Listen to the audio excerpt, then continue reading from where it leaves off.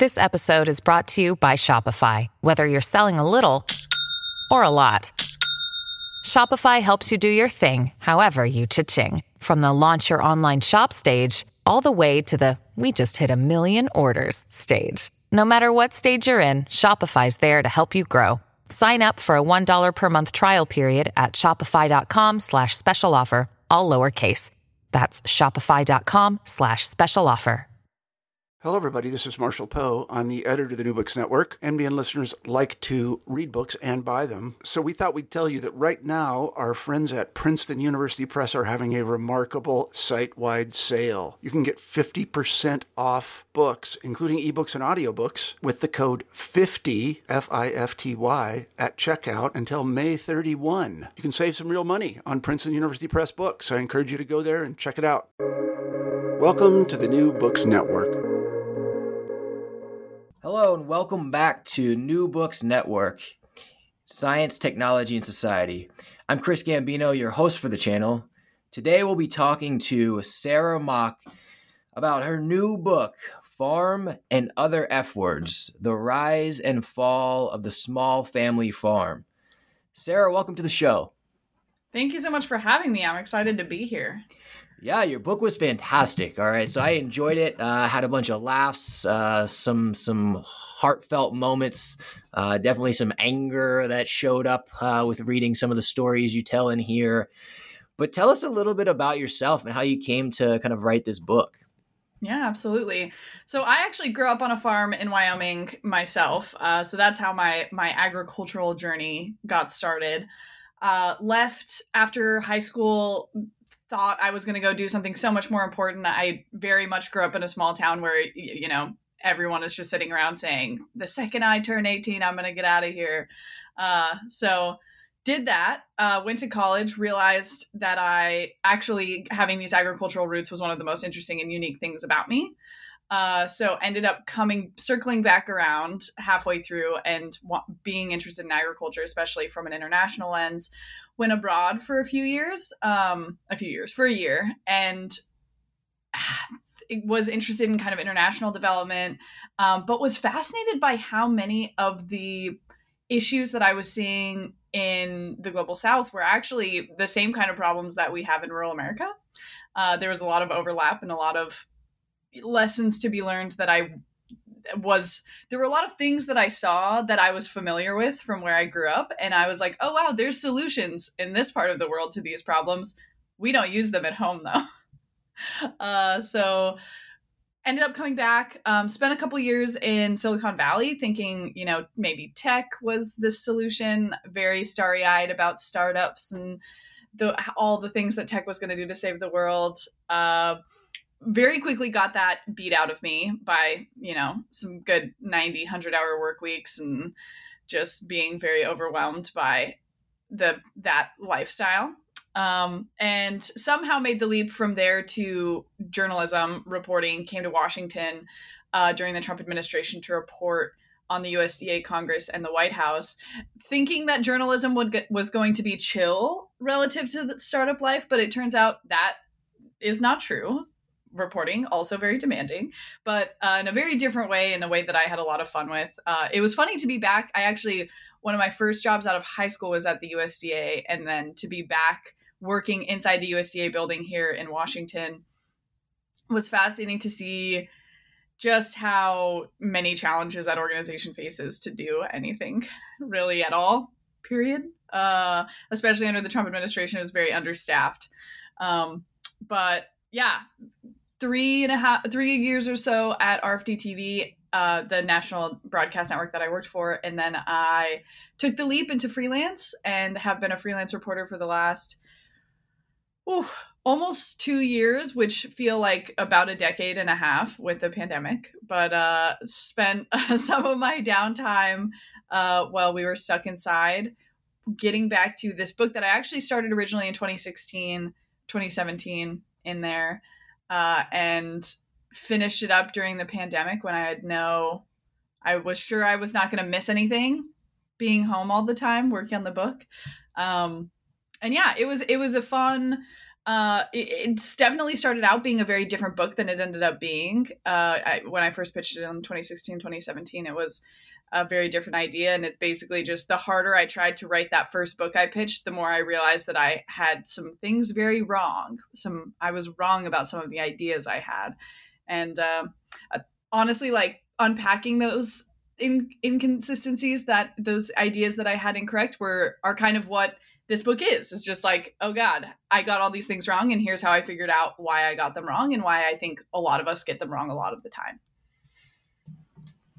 Yeah, I think the book is fantastic in terms of kind of the balanced and blend of truth with regard to agriculture. I really appreciated the way that you didn't hold back, but you definitely gave a lot of the nuances that get missed when you have the polarized conversation. And so to kind of stem from the thesis of the book, which I hope I saw correctly, you asked this question in the beginning, kind of what exactly do we mean by a good farm? And you're on this mission to figure out what is this good farm that we envision and we talk about and maybe feel all the feels about, but what is it really? And so you got to have this notion of, is it size, is it wealth, income, age of farmer, age of farm, and you go through all of these and more to kind of figure it out. And so tell us a little bit about kind of that journey and some of the things you've discovered along the way of like, what is it, and maybe where do we get it wrong? Yeah, so all of this kind of exploring started because when I first, I definitely grew up in like the omnivore's dilemma generation of people who, I grew up thinking that farming was not sexy or cool or interesting. And then I read the omnivore's dilemma and I was like, oh my gosh, wait, it could be cool. It could be interesting. I could have a legitimate career doing this work. And I met a lot of young people who had returned to the farm or who had gotten into agriculture after reading that sort of thing. And just the number of them that I've seen go out of business in the last 10 years, start and go out of business in the span of 10 years is just, it's most of them. Or their business has changed so radically in the span of 10 years that it's basically like it's become a hobby or it's become kind of a side project or, it has become a nonprofit. Any number of different kind of routes to having a big dream of creating a farm business and inevitably over a relatively short period of time, it just like completely falling apart. At the same time, I knew all these older established farmers who were in a lot of ways like not capturing the ideal that these young farmers were, but who were doing quite well, very well, I would say, and the original book that I pitched was like, these young farmers have all these things we want. They're environmentally minded. They're community focused. They care about feeding people. They want to revitalize rural America. They want to take care of they care about health and environmental health and all these things. And then there's these old farmers. And if there's some way to like make them mesh to teach these young farmers, whatever the lessons that these older farmers have learned is, then maybe we could create some stability for young farmers. And I could stop watching all of my friends basically just go and run themselves ragged on a farm. And then inevitably when they're 50, go back to, I don't know, whatever they were doing before because they inevitably failed. So started diving into what that is, spent a lot of time with a farmer who's in the book, Jan Mills, who farms in Virginia, like 2 years hanging around, being annoying and just like coming to his farm, and he would like drive me around and show me things and talk to me about stuff. And basically just like the harder I looked, the more I realized that like, in a lot of ways, his farm is not what we think of as a good farm. It's 5,000 acres of commodity grains. They cut down forests regularly on their property. They drain natural wetlands and then put in artificial wetlands in more marginal acres to like get wetland credits. So they're destroying like actual good environmental resources and then putting in worse versions, which is truly kind of comical, but at the same time, like very effective producers in terms of like being economically stable and financially stable, have been around for 16 generations. And it was basically just like the harder I looked at, all of these things that are supposed to make a difference, the practices you use and the how much you care about your community, how much you care about your family, how much you care about legacy, or I don't know, all of these kind of like touchy-feely intangibles. It's just the money. It's just basically like whether you're rich or not. And if you're wealthy and can stay wealthy, and one of the biggest ways that farms are wealthy is through land holding. Having bought J.N. Mills still has the original deed to his farm, which was bought from the King of England in like the 1600s. It cost 40 shillings, which was like 22 days wages at the time. It's now worth like $10 million. So pretty good rate of return there. And I don't really know how a young farmer who is getting started, in 2021 or in 2010 would have any leg to stand on against people who literally, like, that is how wealth accumulates. And without wealth, there, like, that is who you're competing against when you go out and try and purchase farmland or get into farming. So digging into that kind of wealth question, and then the adjacent labor questions, and the kind of questions around, how all of our agricultural policy works, how ag economics works, and how we think about it, just really unwound. So there's like 1 million books out there called like how to make your small farm, how to make your small farm profitable, how to homestead, how to raise chickens profitably, how to raise goats profitably. And they're so hyper focused on practices and production and like how to plan and manage. And like none of those books ever talk about just like, were you born rich?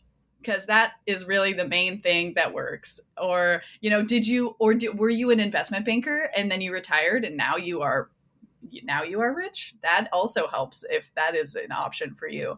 So I think that was getting into that wealth question was super important for me as part of my journey. And then the fascinating thing that happened is I started to try and talk to people about this, and people just cannot hear it. They do not want to hear it. They're not interested in that story. Like, we are so attached to a really idyllic figure of a farm. And that's, when I finally got to this question of like, what is a good farm? This was the kind of core of that question for me. Was the number of times that I had heard, especially in interviews, the unchallenged sentence, most farmers are good people, or farmers are good people. And just like, oh, really? Like, how do you know that? What other profession could you possibly say that about and like not be challenged? And everyone just like believe that is inherently true. So having all of that in mind, and then kind of going at it from understanding that to be able to have a conversation about wealth and labor exploitation and kind of so many of these not so idyllic parts of agriculture had to start by challenging people at the core of that, our attachment to who farmers are as people, is kind of, I guess, how I got to that.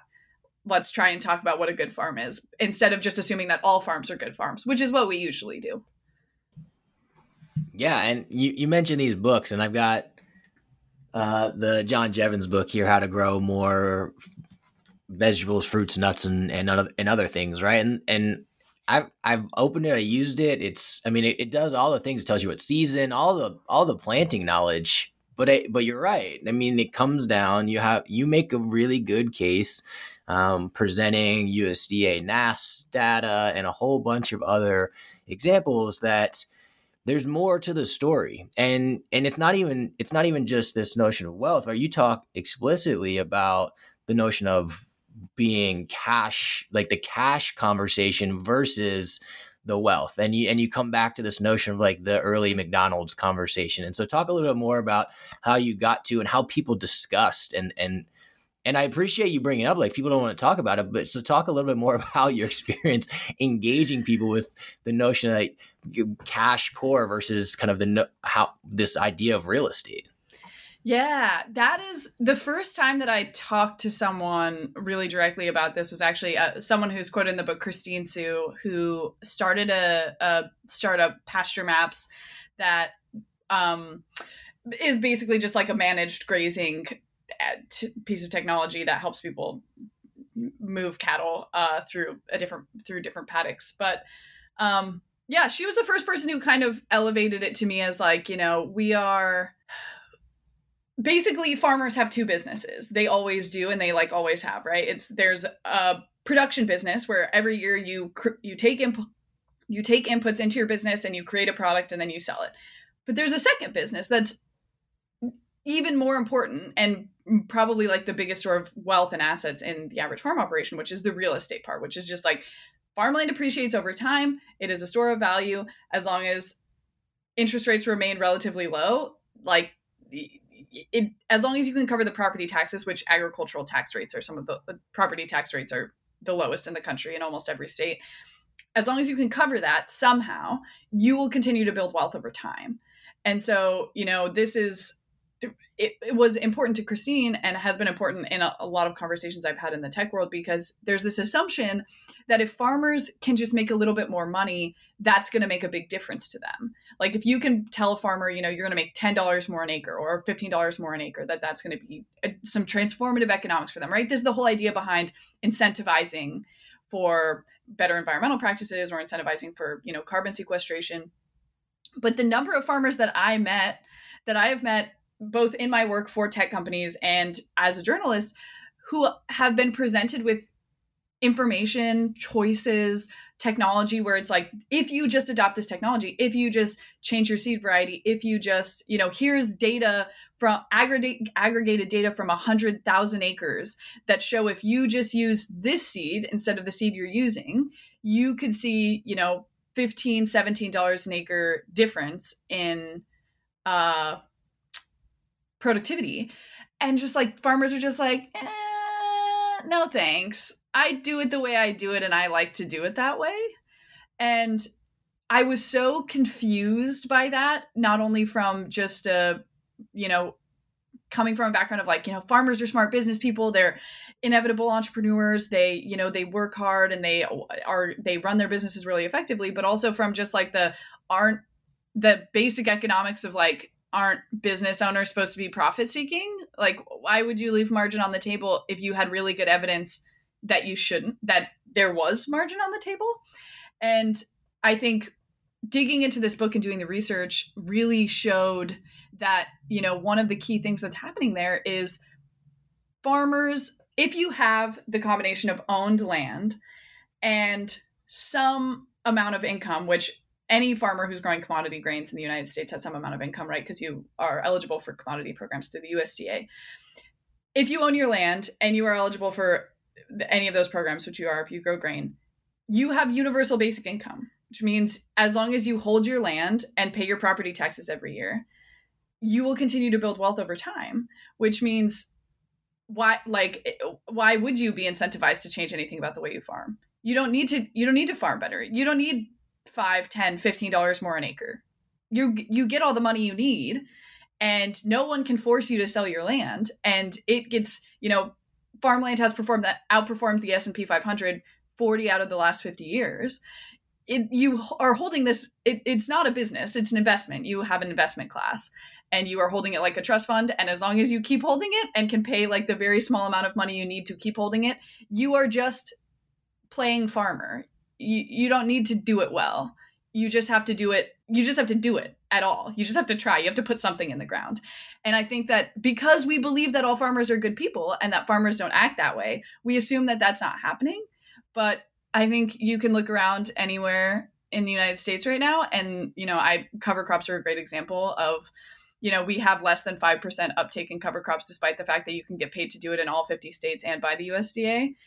And that, like, no clear example that, farmers do already see, like, farmers don't need to get paid to do cover crops. Farmers will do it themselves because there is a benefit to the bottom line. So if you can get a benefit to your bottom line and get paid to do it, there's literally no explaining why fewer than 5% of farmers will do it, other than that farmers are responding to incentives that aren't just economic. And I think that's, I don't know. We have to talk about that. We have to talk about the fact that we have basically universal basic income for farmers. Yeah, you point to that, and we'll come back to that notion again because I want to pull a quote from the text. But going back to, say, I guess two of these points, and J.N. Mills, right? Farmers are savvy. The way you describe what they're doing, and whether or not we agree with some of the practices, that's savvy right there. The way that farm is being managed and diversifying income. I mean, it's smart business. And yeah, you get into the roots, and we'll talk about it later. Like, is it fair that that they started with a whole bunch of land? Yeah, that's some of the big questions. But the way that it's been diversified, but that's not everyone. And you make that point. And I forget the name of the person you referenced, but you get into this notion of like the gig farmer. And there's a really important point there that you quoted the person on, that kind of about a third of their incomes coming from what they sell. And at that point, they realized this isn't sustainable. This really isn't sustainable. So talk a little bit more, and you just mentioned, but talk about that conversation and this notion of a gig farmer and kind of that person's realization that it was time to get out. Yeah. So the farmer in Montana, Lyle Benjamin, who was very cool, very, by all indications, like a truly excellent farmer. And just like moved to a place in Montana where he described it as, you buy your crop. Basically, you put in a ton of inputs and you have good equipment, and you just take and everything that you put in the ground comes right back out. And that is how you get the crop that you need, which is a very expensive way to farm. He found out. And the difference between the way he was farming and the way his neighbors were farming is that he had to cover a land rent. Which all his neighbors that he was seeing doing these same practices and assuming that it would make sense for him owned their ground. So that was the miscalculation. I will say, 40% of farmland in the United States is rented currently, but most of that is rented by people in addition to some owned farmland. Only 7% of farmers in the U.S. are full tenants, like Lyle was at the time. But yeah, I mean, that's the thing about farmland rent, is that basically landlords get to choose what happens on their land based on the rent they charge, right? If you maximize your rents, you have to maximize your extraction. You have to find a farmer who is going to pull every little bit out of the soil and turn it into cash, because that's the only way they're going to afford to be able to pay your rents. And at the same time, we're looking at, people are starting to get excited about things like carbon sequestration, about regenerative agriculture, sustainable practices, organic. But, when we think about those rented acres and tenant farmers, period, which is how most people who don't inherit land get into agriculture, you can't do any of that stuff and pay top rents, which is what people want, like what landlords want, I should say.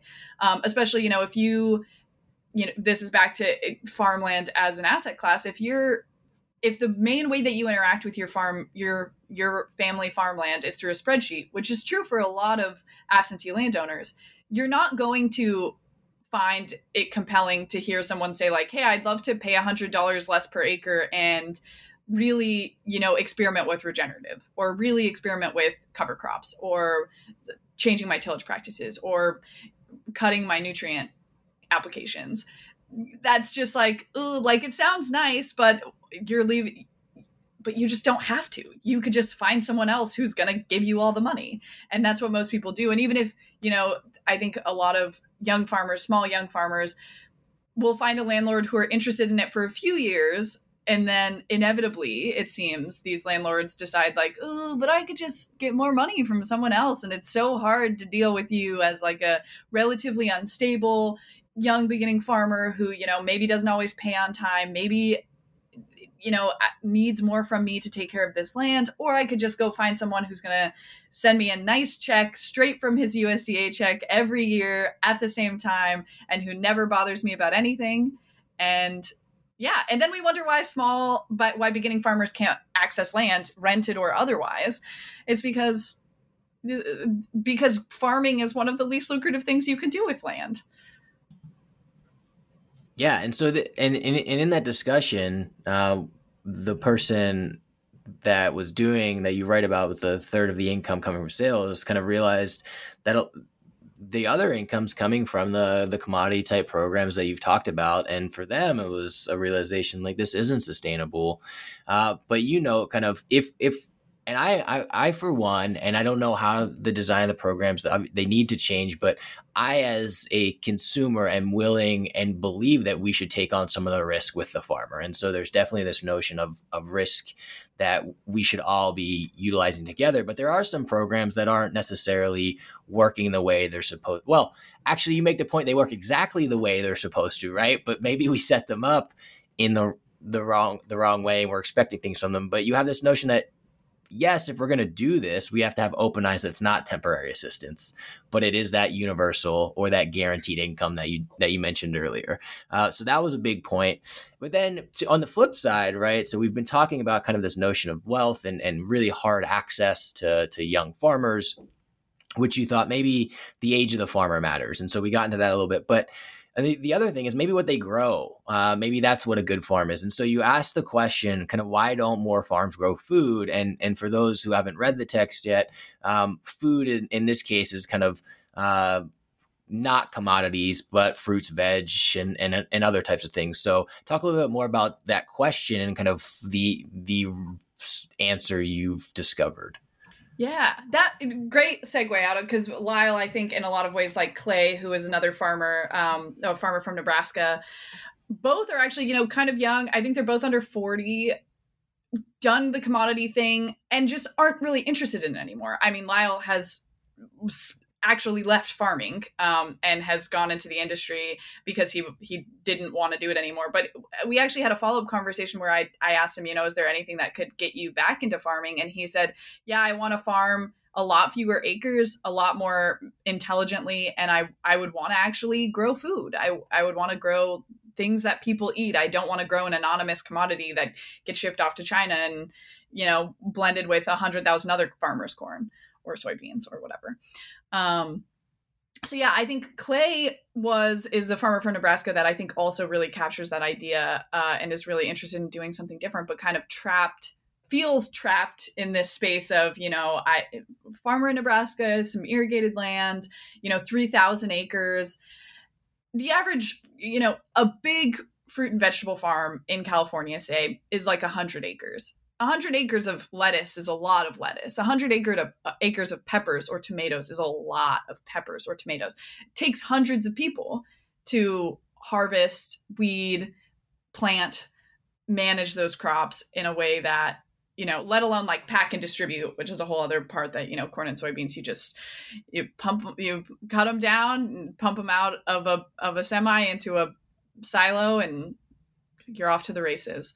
But, I think, and that for a farmer like Clay, young, progressive, interested in farming in a very different way, I think, which is part of the thing of this whole story that gives me hope, is that, he is kind of the poster child for young farmers who have moved beyond what I think a lot of older farmers have, farmers who survived the 1980s basically came out with like one lesson, one rule of thumb.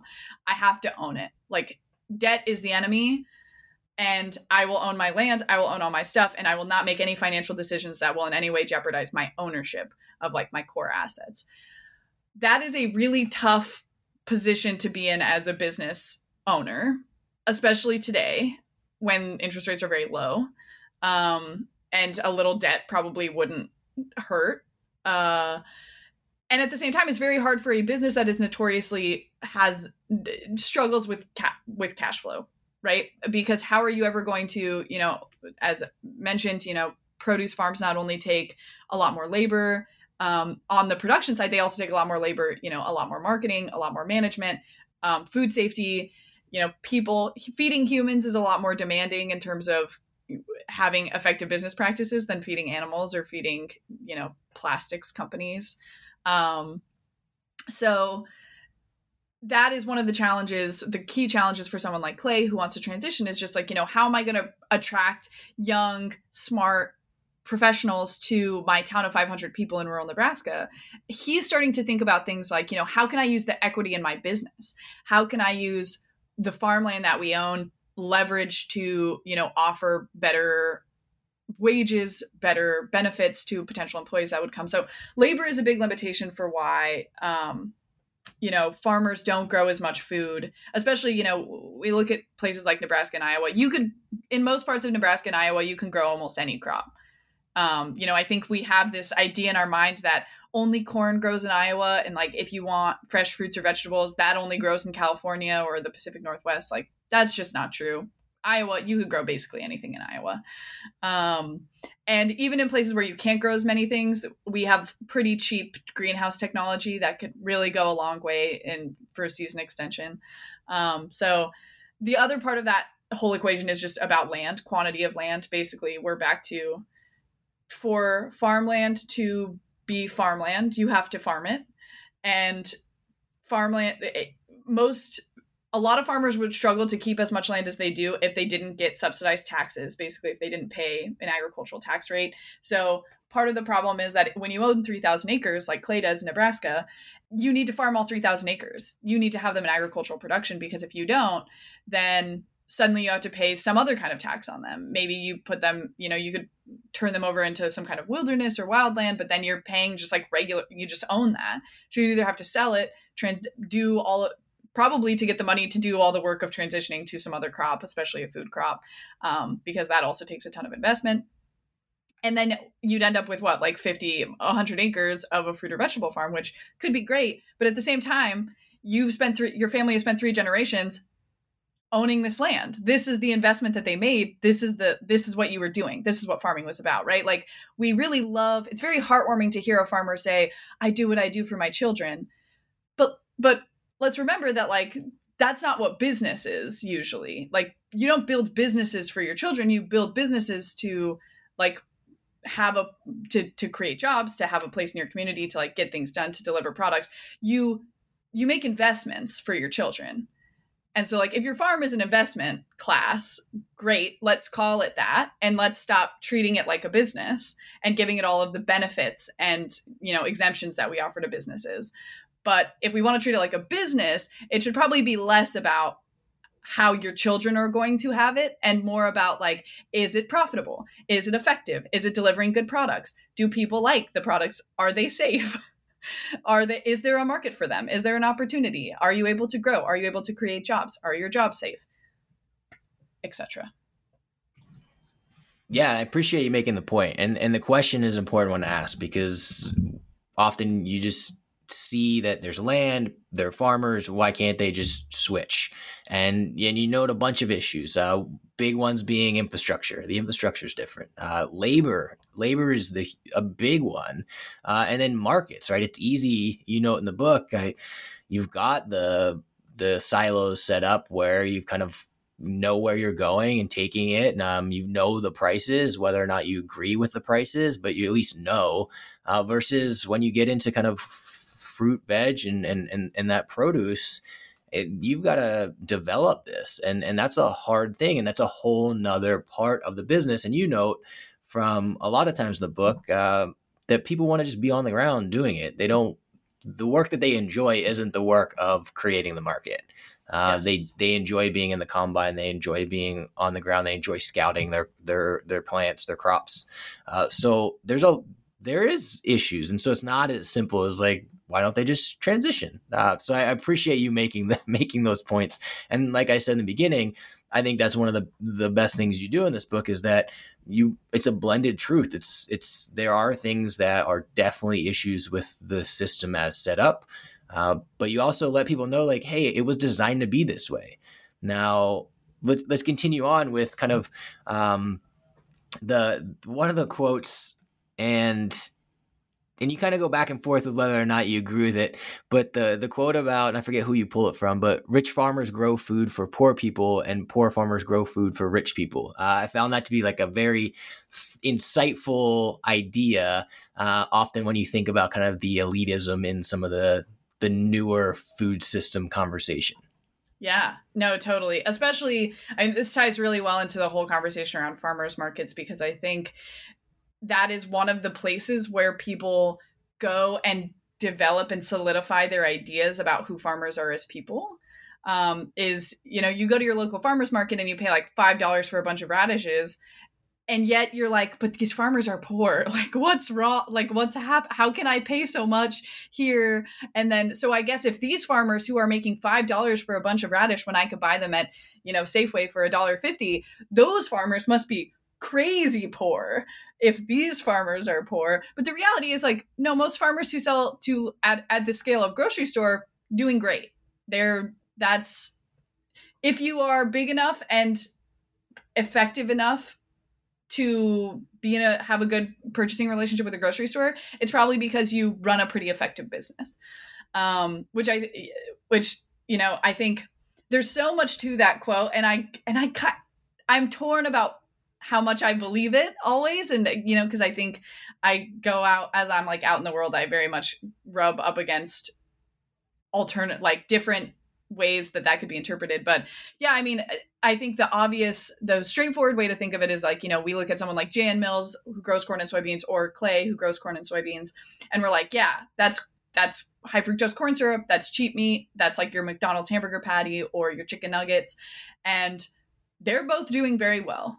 They have good salaries. They're growing wealth every year. They're growing their business. They're buying acres. They're doing great. And then we look at other people I talked to in the book, Georgie Smith, even folks like Sapsucker Farms, which is probably the most effective, the most well-run smaller farm in the book. And they're like just barely getting by. And you're like, how are these people, selling these relatively high value products and just not making it work? And, part of the answer to that is scale. Like we live in a world where scale matters, and, you're competing in the grocery store against people with real scale. And at the end of the day, people have some flexibility on their food budget, but it's hard to both charge a really high price and make it super inconvenient, which is what farmers markets are. Usually people can do one or the other. Like I'm happy to pay $40 for Harry and David to send me like 12 pears. But that's super convenient, right? I just like go to the website and I put it in, then it shows up at my door and they're wrapped in gold and it's glorious. Again, all like Harry and David, Cuties, Clementines, and, Palm Wonderful, the wonderful company, Palm Wonderful. They also do like pecans and other nuts. Great examples of the fact that you can definitely become a billionaire growing food. Like you do not have to be, there's no such thing as like farming makes you poor. There are lots of people who have gotten rich farming. And I also hear that people say like, you can't brand food, that like food is like too basic a commodity to like have a branded version. Well, there's no more basic of a commodity than oil and gas, and all of the gas stations are branded. So I think that's one good indication that that's not true. And then also, yeah, like go to your grocery store. People think that Cuties are like a type of fruit.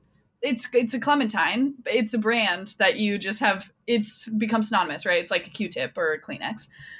So, we live in a world where we've just become so attached to the idea of small family farms that we like maybe don't want that to be true or don't want to acknowledge that it's true. But the reality is that successful farm businesses exist. They often don't look like farms. They look like food companies, but that doesn't mean that they aren't farms. It's just like, in the same way that like Levi Jeans is a jean company and not a denim fabric company, you focus on the thing.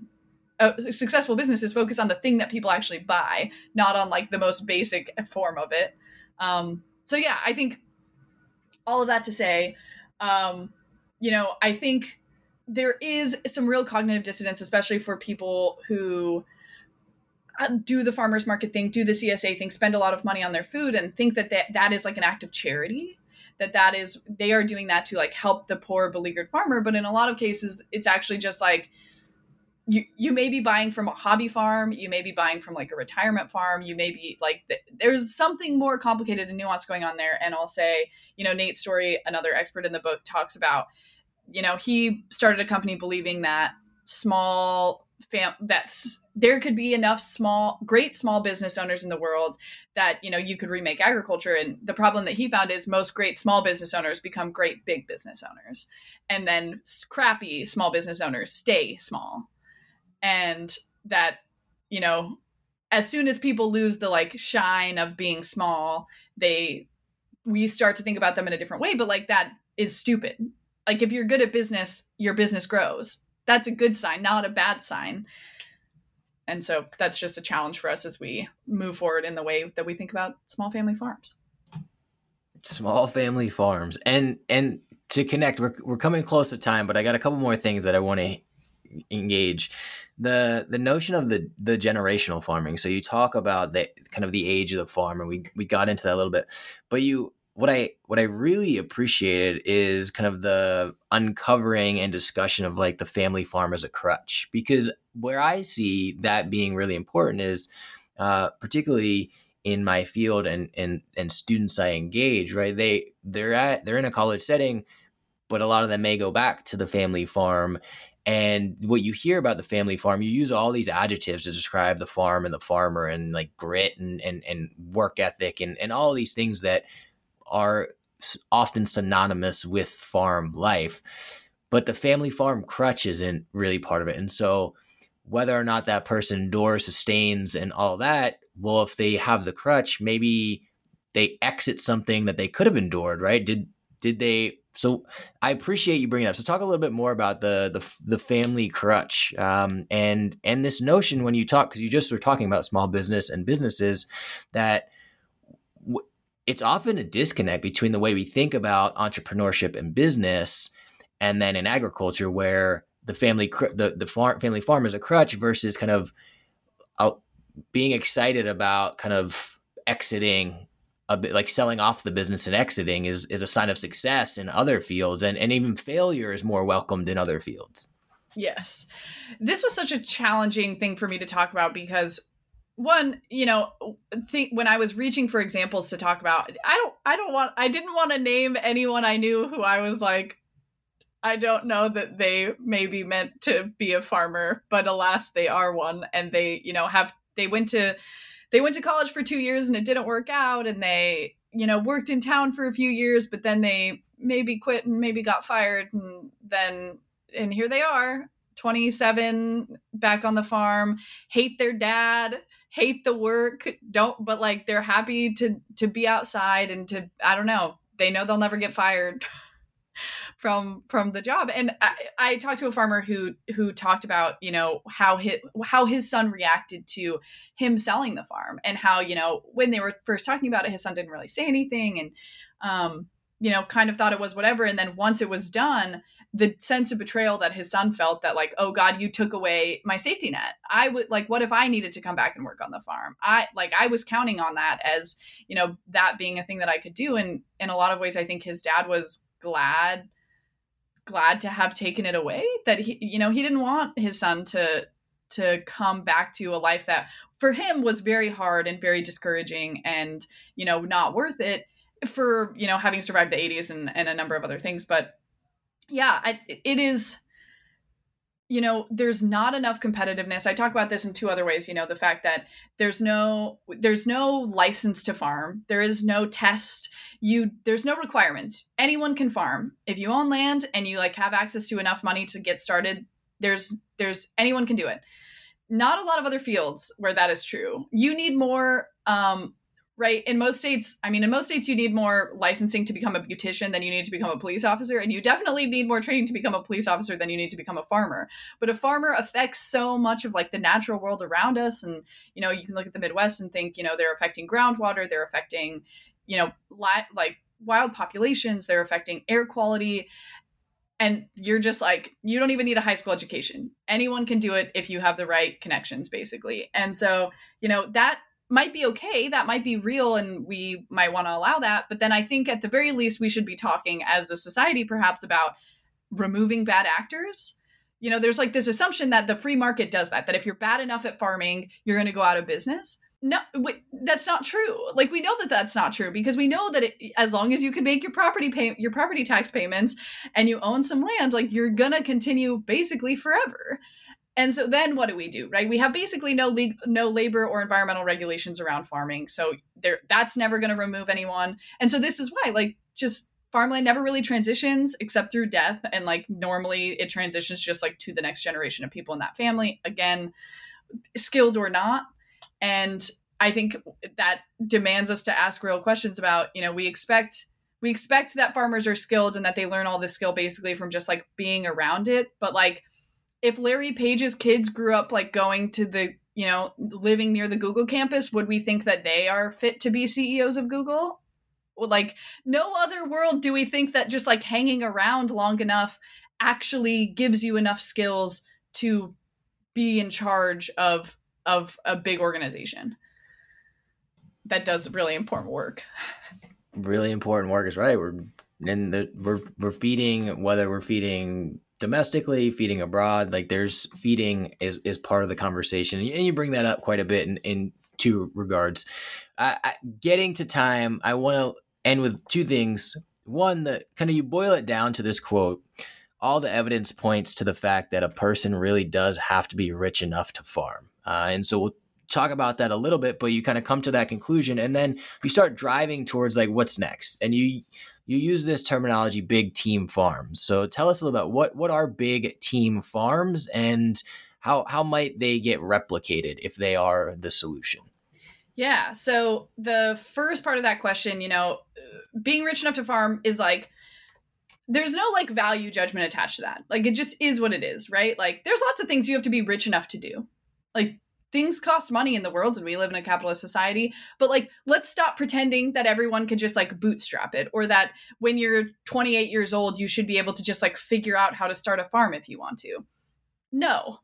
And like, when we look around at who gets into agriculture, let's stop being surprised that it's a lot of independently wealthy people, that Bill Gates is the US's largest landholder. Of course he is. It's very expensive to farm. I'm sure the ultra wealthy are also America's biggest yacht owners.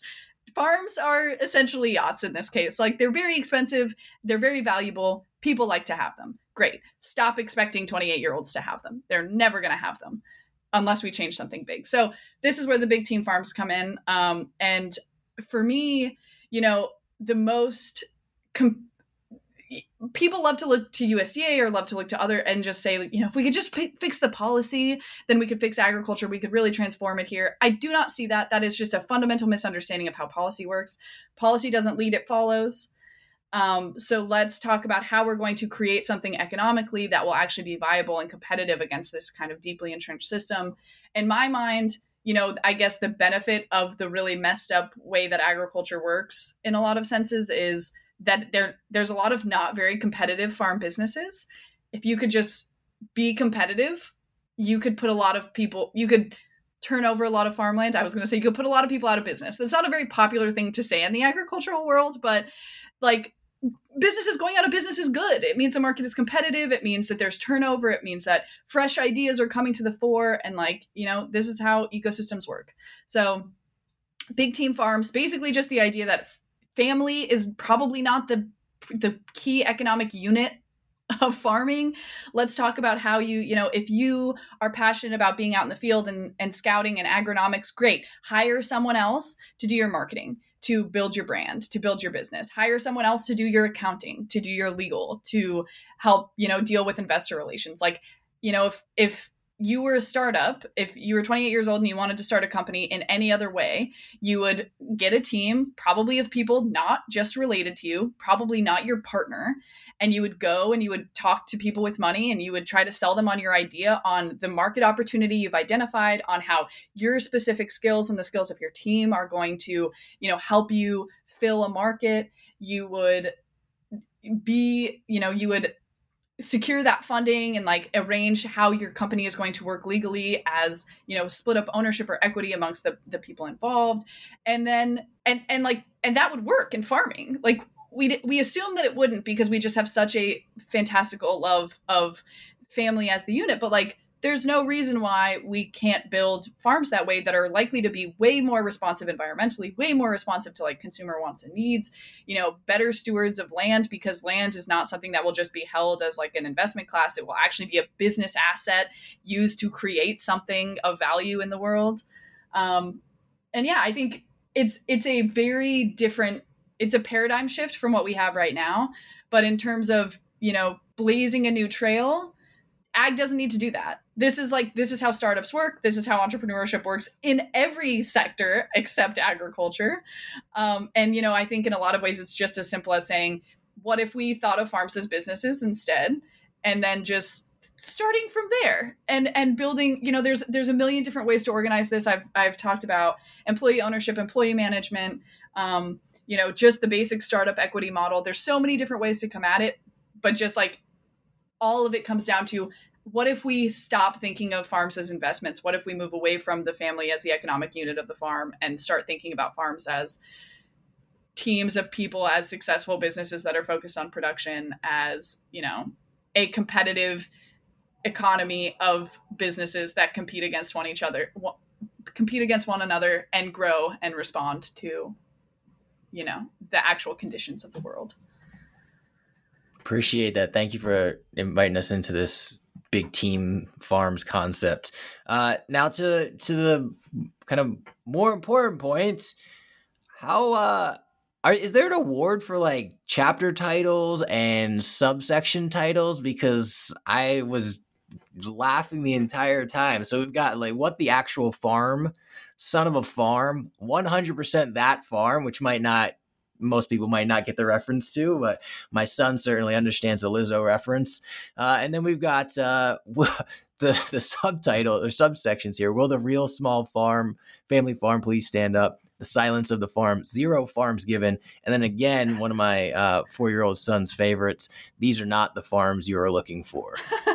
So, I appreciate all of that creativity. It didn't go past me. So I appreciate that. And if there's an award out there, let me know, because I will gladly nominate you for best chapter titles and subsection titles. Well, thank you.